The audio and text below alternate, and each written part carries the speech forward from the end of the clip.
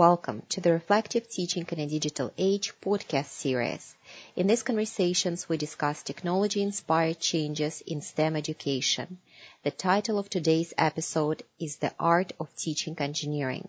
Nicole and I will talk with Dr. John Morlock, who is an assistant professor of practice and the associate director for educational innovation and impact in engineering education transformations institute at University of Georgia. He oversees engineering faculty development programming, and his scholarship focuses on educational and instructional change. Well, John, welcome to our conversations. It's great to have you here today. And maybe we can start by providing to our listeners with a brief overview of the work of the Engineering Education Transformations Institute at University of Georgia, as well as your role and your research in it. Absolutely. Thank you for having me. So my name is John Morlock. I am the Associate Director for Educational Innovation and Impact at University of Georgia's Engineering Education Transformations Institute. That is a mouthful, so we abbreviate our institute to ETI. So when I say ETI, I'm referring to our institute. You can think of our institute as sort of a blend between an engineering education research department and an engineering education faculty development center. So we have 3 tenure track faculty that all conduct engineering education research, as well as 1 director and 2 associate directors, of which I am one of them. Our directors and associate directors are all focused on more of the faculty development side, both in terms of research initiation and in terms of teaching and learning. I'm on the teaching and learning side. The goal of our institute is to build capacity for engineering education innovation and research in UGA's College of Engineering. And when I say build capacity, I'm referring to sort of building communities of people that are collectively ready to recognize new educational needs as they arise and respond to them effectively, which, COVID-19 was a very big, sudden educational need. So, our capacity building efforts really paid off when COVID-19 hit, and we already had a lot of the learning communities and infrastructure there for faculty to support each other, which minimized the amount of sort of direct support that we had to provide during that time. Though we still did do some specialized programming around the pandemic and teaching online. We have the majority of our programming consists of, I would say, 3 major elements. The first is sort of learning communities, large and small. These large communities take the form of, say, an engineering education forum that we do every month. It typically has around 30 to 40 faculty, staff, and graduate students around our college attend, just to learn about new engineering education ideas and current topics in the field. We also have faculty-led peer mentoring groups, which include both sort of like these people meeting over lunch just to talk about how things are going, the challenges they're facing, and just catch up and help each other out, as well as faculty-led book clubs that use certain readings around teaching and learning to spur on conversations around engineering education. And then finally, my other associate director, Nikki Sohutska, she leads our engineering education research incubator, where we help faculty take ideas that they have for engineering education research, incubate them into something that can be studied, and eventually, for many of them, turned into funded grant proposals. And so those are sort of the main pillars of our faculty development work. I know I've been talking for a while now, but I do want to sort of talk about some of the things we did specifically around COVID-19, because I think that will help us in our conversation today. So one of the major things that we did was we applied for a rapid grant to collect real-time data on how our system was doing during the pandemic, especially during those first few critical months as folks were transitioning to online learning. The reason that we did this was one of our major philosophies is that we try to root our operations in complex systems theory and principles for enacting change from within a system. And I say that because the main driving factor for this grant that we applied for was that rather than going in sort of gung-ho and giving people recommendations on what they should do based on what we thought was appropriate, we wanted to get a sense of how the system was working when the pandemic happened. Like, what are people's experiences around the pandemic? What's working? What isn't? What of value is already there? And what could be changed to create better experiences for everyone? And so once we got the grant, we used a data collection platform called SenseMaker to collect people's experiences in real time over the first 6 months of the pandemic. What SenseMaker is it is a tool that collects mixed methods data around experiences that people have. What that actually looks like in practice is we ask people, tell us about something that really stuck in your mind that happened to you recently related to the COVID-19 pandemic. And they tell us a story, 1 paragraph or 2 paragraphs long, a nice short story encapsulating that experience they had.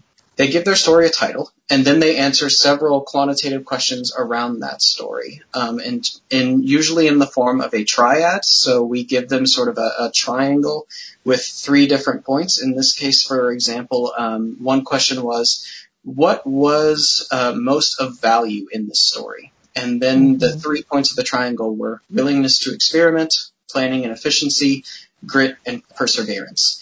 And then they would move this slider to the point in the triangle that they thought most encapsulated where their story lies. So if I said, well, my story involved a lot of grit and perseverance to get through, a little bit of willingness to experiment because I had to try some new stuff, but planning and efficiency, I would say that wasn't much of a factor. I would sort of take that slider and put it somewhere close to grit and perseverance, a little toward willingness to experiment. What that allowed us to do as researchers was to look for patterns across quantitative responses.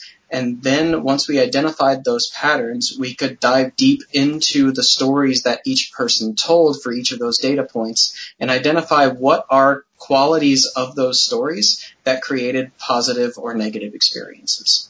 And then we used that to author 4 reports addressed to our administrators, faculty, and students for recommendations to improve their experience during the pandemic. And John, so who you collected the data from? Are those the faculty members at University of Georgia who you worked with before? That's a really good question. We collected data from all stakeholders in our college. So that includes faculty, staff, administrators, undergraduate students, graduate students. It was open to anyone in the college, whether employed or a student. And so that was one thing that we did during the pandemic. Another major thing that we did was recently, as you know, the vaccines are picking up and people, especially our university system, is optimistic that we'll be able to go back to in-person teaching in fall. We held an engineering education forum, which was a college-wide discussion of what we want the new normal to look like in our college once we go back to in-person teaching. That forum had really was very well attended by sort of everyone in our college. We had graduate students, we had faculty, we had staff, and sort of everyone chimed in about what we want the new normal to look like. And there were some very interesting insights from that I'm happy to talk about. And I want to go back a little bit to some of the reports you mentioned that were produced as a result of the data collection that you just talked about. And we also will have actually links to those reports in our podcast for those interested. What were some of the major themes that came out of it? If you can just maybe briefly talk about that.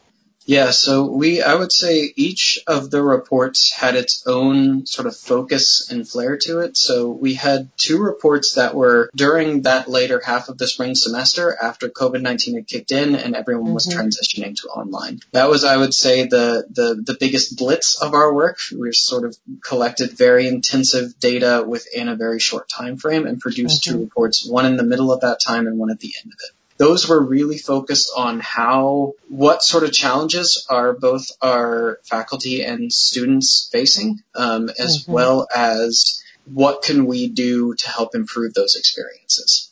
Over the summer, the University System of Georgia announced that we were transitioning to hybrid learning in the fall. And you may remember there was a period during that first COVID-19 summer where some universities were hesitant to add mask requirements. And the University System of Georgia was among those.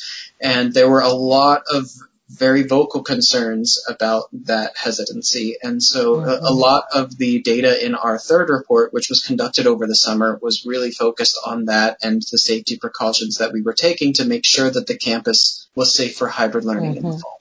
And then the fourth report, which was conducted during the fall, was really looking at the initial first few months of that hybrid learning and what concerns people had, what challenges people had, and how we could solve them. So those were kind of the essences of the four reports. Each of them had different focuses in terms of the suggestions that we gave. For example, the first two reports that were at the end of the spring semester when COVID-19 was happening were really focused on how do we enable faculty and students to get back the sense of connection that they had lost from transitioning from face-to-face to the classroom. So, students said that they felt that their learning was a lot more lonely. They didn't have study buddies. And so we recommended messaging apps they could use to reach out to and stay connected to people that they had studied with before the pandemic started. We also addressed some of the logistical challenges with moving teaching and learning to online. So, for example, a lot of students said that their instructors were now posting videos online for them to watch outside of class, but their other assignments and homework hadn't lessened to accommodate that, so they felt like they were doing like 50 to 100% more work for their classes than they were before the pandemic started. And so one of our suggestions to faculty was to make sure that when you're putting stuff online for students to watch, that is homework, and that needs to be accounted for in terms of the amount of time you're asking them to spend on other assignments. And then, especially as we were transitioning to the hybrid mode in the fall, a lot of faculty took very well to the online. Once they got used to the online teaching, they took very well to it. And the transition to hybrid, I think, took a lot of people by surprise in terms of they now had the skills to either teach face-to-face or online and had recognized the strengths of both mediums, but now weren't really able to leverage either of them to their full potential because they had to address both at the same time. And that was really getting in the way of the flow of both students and faculty from the data that we collected. And so one of our requests to administration was that they find a way to reintroduce flexibility in decision-making for faculty and students to help them structure their activities in a way that worked productively for them, because there really wasn't much agency in terms of teaching method. Everyone had to teach hybrid. At the time we wrote it, I don't think we had fully grasped that this was sort of a system-level issue, the university system-level issue, and the administration kind of had their hands tied in that regard. So, as we progressed later into that report, we also made suggestions of how we could improve transparency of communication from the system level down to the faculty level to make sure that everyone sort of understood why things were being done this way, rather than just being told that they had to be done this way. John, thank you. That was very detailed. I wanted to ask, for the faculty that were new, I don't know if you engaged with any new faculty, but what was their transition to the online environment? Or did you have faculty that just immediately took to it, were willing to create these kinds of collaborative type experiences for their students, as well as the others? I'm sure there were some that struggled, but what was the, happy medium, if you will? So I heard two questions in that. The first was around new faculty. So I'll address that one first. So we actually did have one faculty member who was hired to our college and was teaching for the first time in the hybrid format this past fall. And honestly, I think that faculty member had a way smoother transition than faculty who had to make the transition from in-person to online. And I think there are a couple factors that go into that. The first was that they for faculty members who had been teaching in person and had to transition their stuff online, they sort of had a body of materials that they had prepared for the course that suddenly they had to find a way to adapt it, which I think is a little bit harder, especially in cases where you've built in student interaction in class around some of those materials, Right. than if you are designing them from scratch for an online or hybrid environment. And so this faculty member sort of came in as a blank slate and sort of saying, like, this is my first time teaching and I'm doing it online. And we were able to provide some really concrete tips of like, okay, here's how you can design your class from the ground up with this in mind. And he was able to do that very smoothly. And one thing I'll add is that I think having the faculty communities set up from our existing teaching and learning program really helped move those conversations forward in terms of helping people out. So we had already been doing those faculty-led peer mentoring meetings, but during the pandemic, I also led online what we called community mentoring meetings, which was just places where anyone from the college could come in, chat about challenges they were having, and hear from other faculty members solutions that they had implemented. And this the new faculty member was a part of all of those community mentoring meetings and managed to glean a lot of useful information from our other faculty. For example, several of our faculty experimented with assessments during the pandemic time. This was sort of people who, had been using traditional assessments for a long time and were curious about alternative assessment methods like peer assessment or oral exams, or even just doing away with big exams and moving to like smaller, a quiz every week rather than these big stressful exams. And the pandemic was the perfect opportunity of, well, everything else is being shaken up. Why not try something new? And so several of our faculty members found that students responded really well to more frequent quizzes rather than big exams.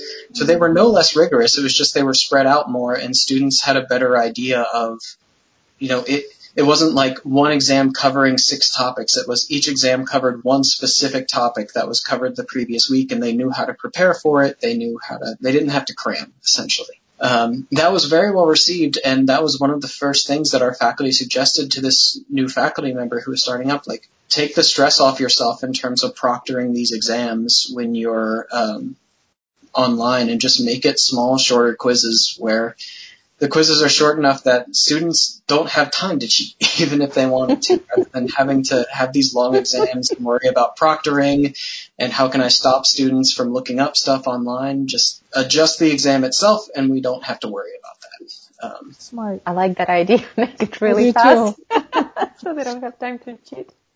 That's funny. So I hope that answered your first question, Nicole. You did. Thank you.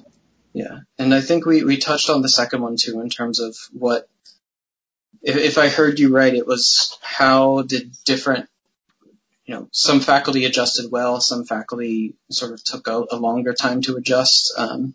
Yes. And I think that the only thing I have to add to that question is that I think the biggest adjustment that faculty had over COVID-19 was getting used to the software. Mm-hmm. So Zoom, making sure by default, all of Zoom's useful features are turned off, at least for us, like breakout rooms and the ability to record and the ability to do nonverbal feedback, all things that are really helpful in a classroom. And so a lot of our those first few weeks of emergency preparing for online was really me getting the word out about how to turn those features on, what they do, and how to use them. Everything else our faculty communities sort of handled within themselves. Mm-hmm. Sure. Before the pandemic, it seems like that faculty didn't necessarily or didn't have a need to have any experience with online teaching, right? So it was really a new experience for everybody. For the most part, yes. Okay. Several of our faculty had already been using flipped learning approaches, so using online videos and then during class time was for problem solving. Those faculty members had it very easy in terms of transitioning to online because they already had most of their online lectures and materials prepared, and then during the in-class time they could focus on doing things like breakout rooms to help students solve problems. For, I would say, about 15 to 20% of our faculty, it was an easy transition. They were already doing some online stuff. For the rest, it was a new experience. Mm-hmm. And out of curiosity, those 15-20% of faculty members who were doing things, were they doing it because of their own interest? So I would say one of the nice things about leading faculty development programming that's focused on community building is that ideas tend to be contagious. And so we had a few faculty that came into UGA just really passionate about flipped learning approaches and were using it. And so they would come to these meetings and talk about they would hear people talk about, their struggles, things they were doing. And they were like, oh, with the flipped learning approach, I don't really have any of that. It's a lot smoother at transition. Students can ask questions about the lecture during class, but a lot of the time it's helping students through problems, which is really the core of the courses that a lot of us are teaching. And so that idea caught on very quickly among our faculty. We're also very lucky to have a strong Center for Teaching and Learning here. So my institute is at the college level. The Center for Teaching and Learning is at the university level, but they host an annual active learning summer institute where faculty can come in with ideas for something they want to do in their classroom, the most popular being flipped learning. And they can get support through a 6-week institute of how can I make this happen and what do I need to do to make this happen effectively? And so several of our engineering faculty have gone through that institute to improve their courses or implement more student interaction or out-of-class interaction, and a lot of them took the flipped learning approach. So, I had a question about, were there specific strategies or tips that through your center you were able to give to faculty with how to build these relationships with students? So trust, this idea, especially with the situation where new students just coming in, it's easier when we made the transition, I think last spring, because some of the classes were already in person. So those relationships had already been fostered at the beginning of the semester. But when it went to hybrid with the new students, were there things that you suggested to your faculty, resources you provided, just how to help them navigate that new experience while also building these, what we know to be relationship-rich experiences for the students? So that's a really good question and an interesting one, because in that new normal forum that I told you about that we conducted recently, one of the comments that we had consensus around was that one of the benefits of the pandemic was that it required us to be intentional about creating authentic avenues to build trust and relationship with students. So some solutions that we came up with during the hybrid and online learning period was using apps that are built to facilitate communication, such as Slack, such as GroupMe, places where students are already gathering and talking to each other. Let's build those for our classes so that both students can interact with each other as part of the class, but also they have a line to you as a faculty member that outside of class that they lost once the in-person experience was gone, because they couldn't just go to someone's office and say, hey, I want to chat with you. It was they needed those formal avenues outside of class to build those relationships. And all of our faculty that started using those apps reported very positive experiences with them. Like, students enjoyed having faculty there to respond to questions, to be able to, just reach out to when students needed it. And one of the strong things that came out of that, what do we want the new normal to look like for them, was keeping those avenues there, those intentional methods of building relationships with students rather than just assuming it will happen because we're all in the same room together. That's a really good point.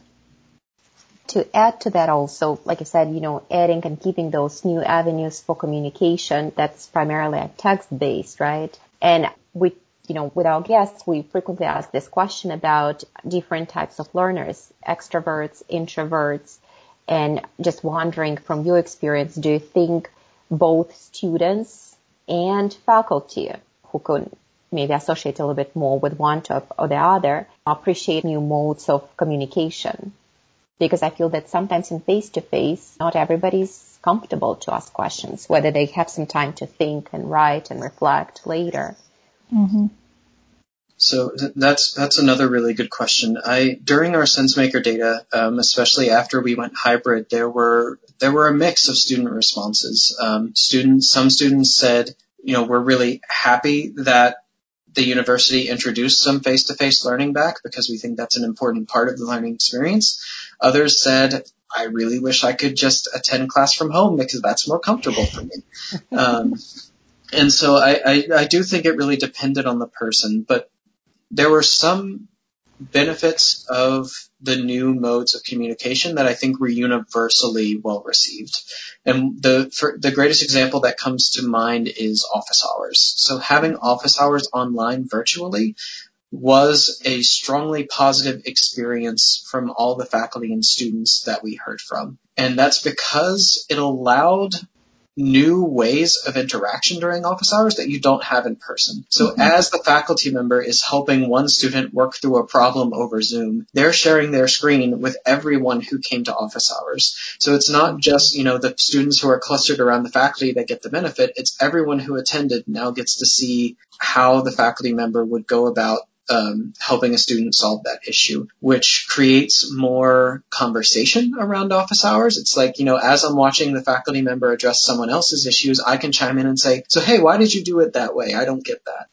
And that's something that, it's not easy to have those kinds of group interactions in individual office hours where it's people clustered around a faculty member. Or more commonly, I've seen waiting in line to talk to a faculty member. And so, yes, some students will prefer things to be back in person. Some students will wish online were still a thing. But our faculty members recognize that there is value to some of the online interactions we had and don't want to abandon that. So do you think now faculty have developed the skill, if that's the right term, in making their courses both flexible and adaptable should we maintain this hybrid situation, or is it natural to just fall back on the thing that they used to do should things go back face to face?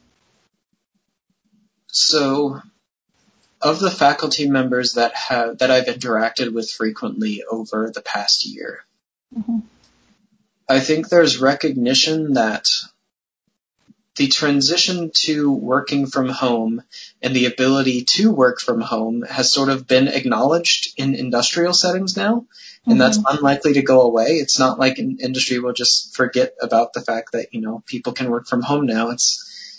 When it's more convenient for people to work from home, that's a skill that they'll need to exercise. And it would be kind of disingenuous to our students to do away with that skill in higher education. A lot of our faculty have expressed that concern of, we want students to continue developing these skills and being able to communicate from a virtual setting, being able to give virtual presentations, being able to have meaningful conversations in a virtual space, which is very different from an in-person space. Like, only one person can talk at a time in a virtual space, whereas, we can have these sort of side conversations in different groups in person.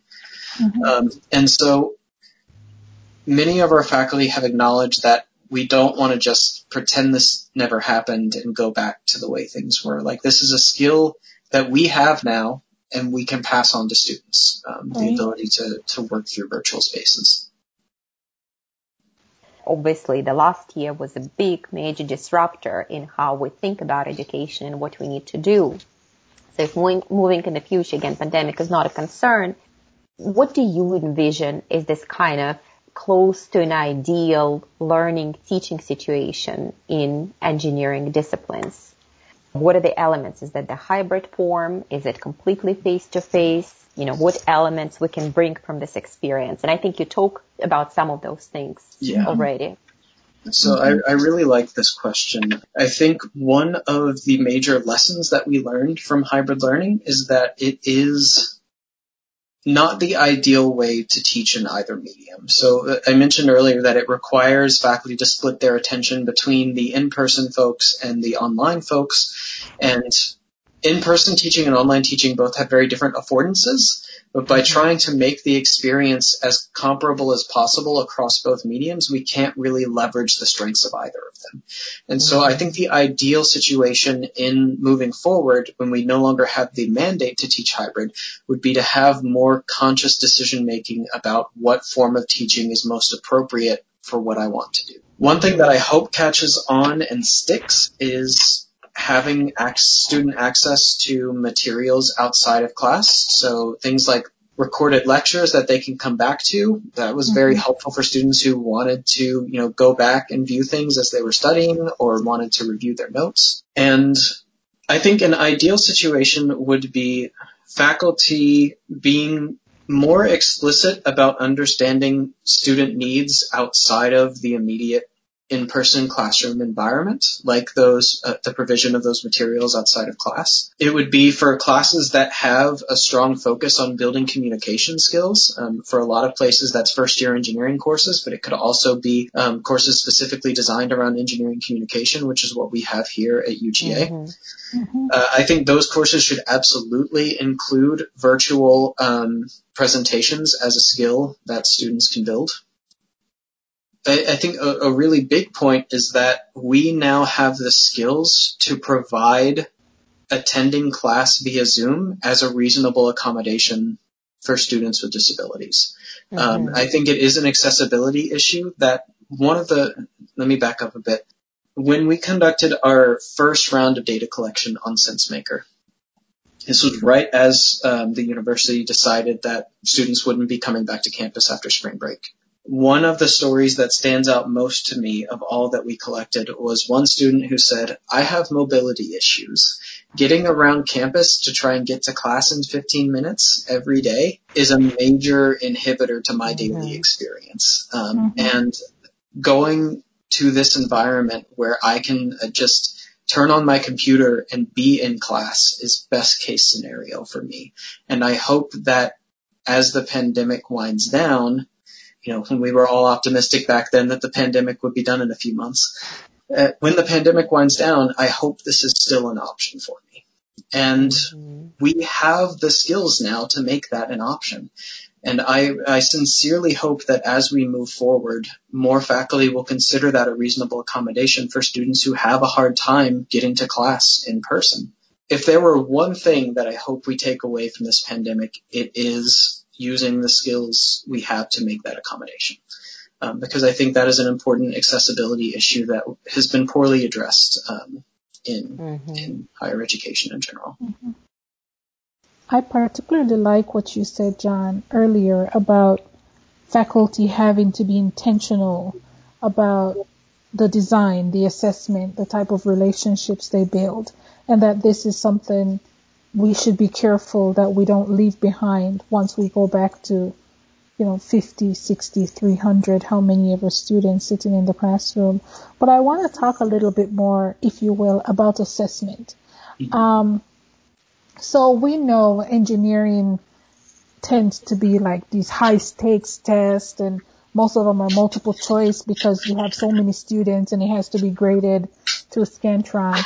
I guess in this time with the different quizzes and different approaches that faculty use, like if you had to give, faculty member how many ever points for how they can design assessments during this time, taking into consideration psychological toll or whatever, what would be your recommendations? My number one recommendation would be moving away from high-stakes exams that cover a lot of topics to weekly quizzes that cover smaller topics. That's an approach that I didn't have any feelings about one way or the other when the pandemic started, but enough of our faculty have tried it out and reported such positive experiences from it, from both their perspective and the student perspective, that that's a tip I give everyone nowadays, whether they're teaching hybrid or not.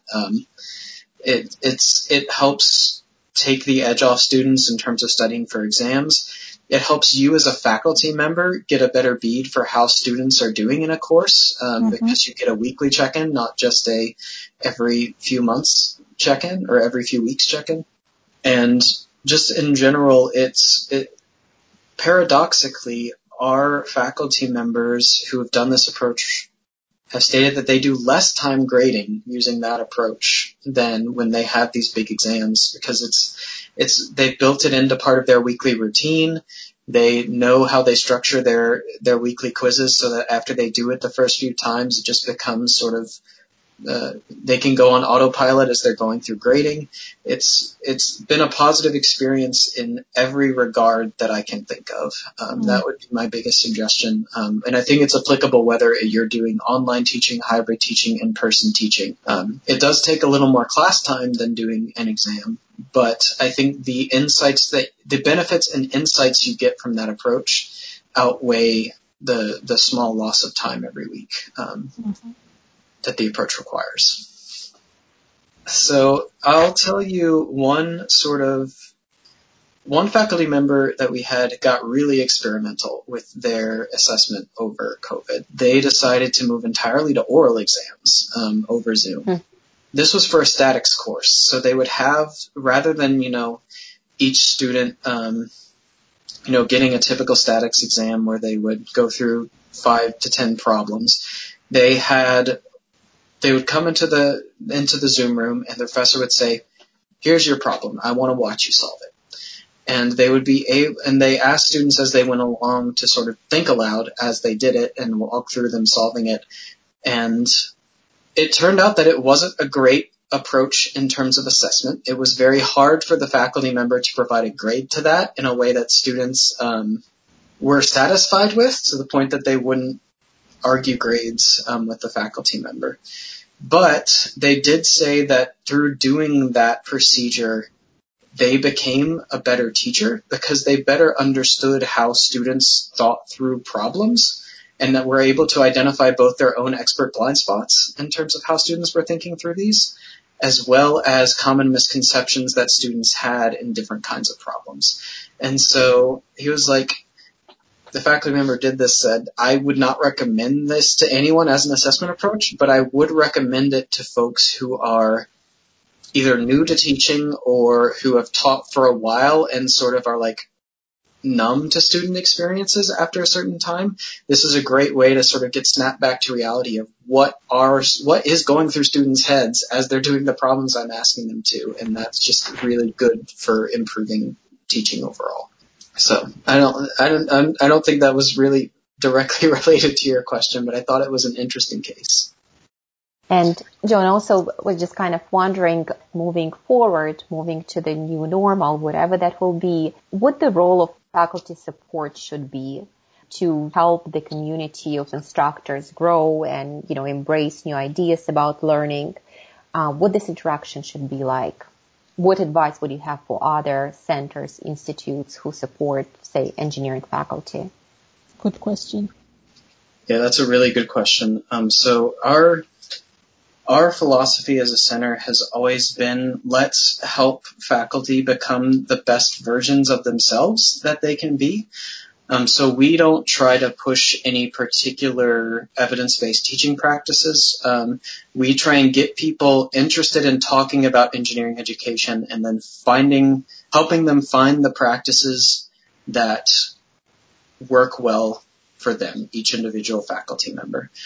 And by having it be a community-based approach where our job as a leadership team is, me as an associate director, my job is not to do workshops or, be the expert in this space. It is to, I like to consider us as energy sources. Our job is to provide the structure, the space, the organization for faculty to get together as communities and help each other answer these questions, to help people have conversations that get them excited about engineering education. And then when they're curious, we can sort of point them in the right direction for where they've expressed they want to go.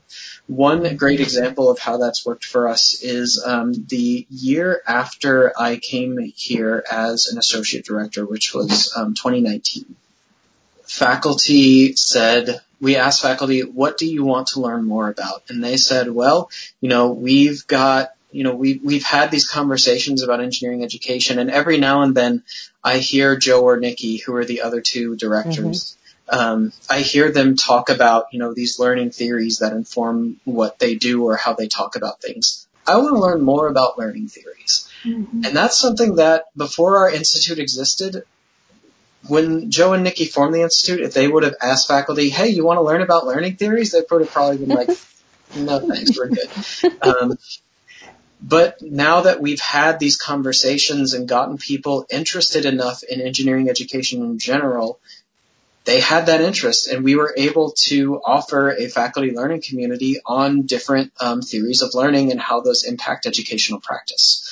And that's something that was a really cool experience. We didn't think that would happen, but it did.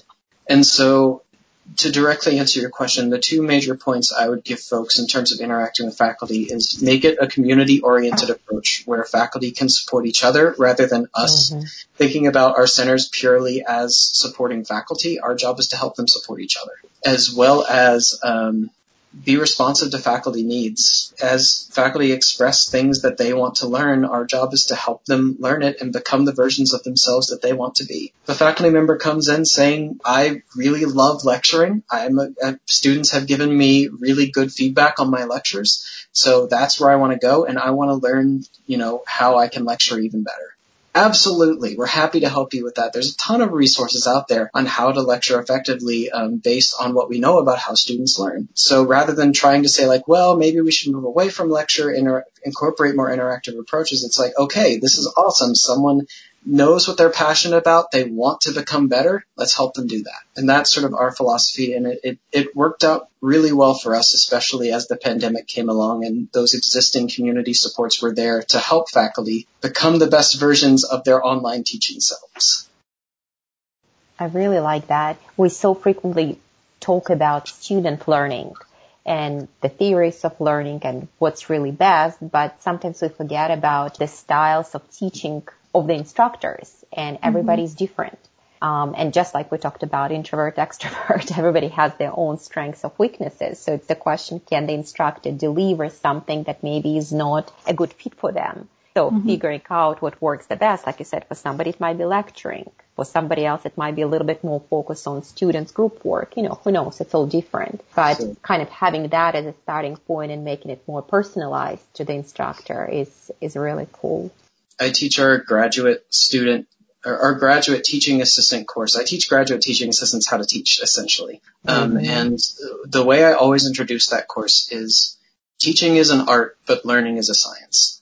The way that you teach is going to be specific to any individual person, and I would not encourage anyone to just copy verbatim the way someone else teaches. But there are things that we know for certain about how students learn and the ways that we can support student learning. And by incorporating that with the way you like to teach, you both become a better artist as a teacher and also support the science of student learning by making sure that you're incorporating those ideas into the way that you teach. So I'm a big fan of supporting diversity in teaching approaches with the caveat that we have a lot of knowledge about how to support student learning that needs to be considered when developing those approaches. Absolutely. Wow. That was great. Yes, thank you, John. Thank you. Yeah, I hope this was what you had in mind. I was really excited that you invited me to do this. Thank you. Thank you. Thank you. This was a really good experience.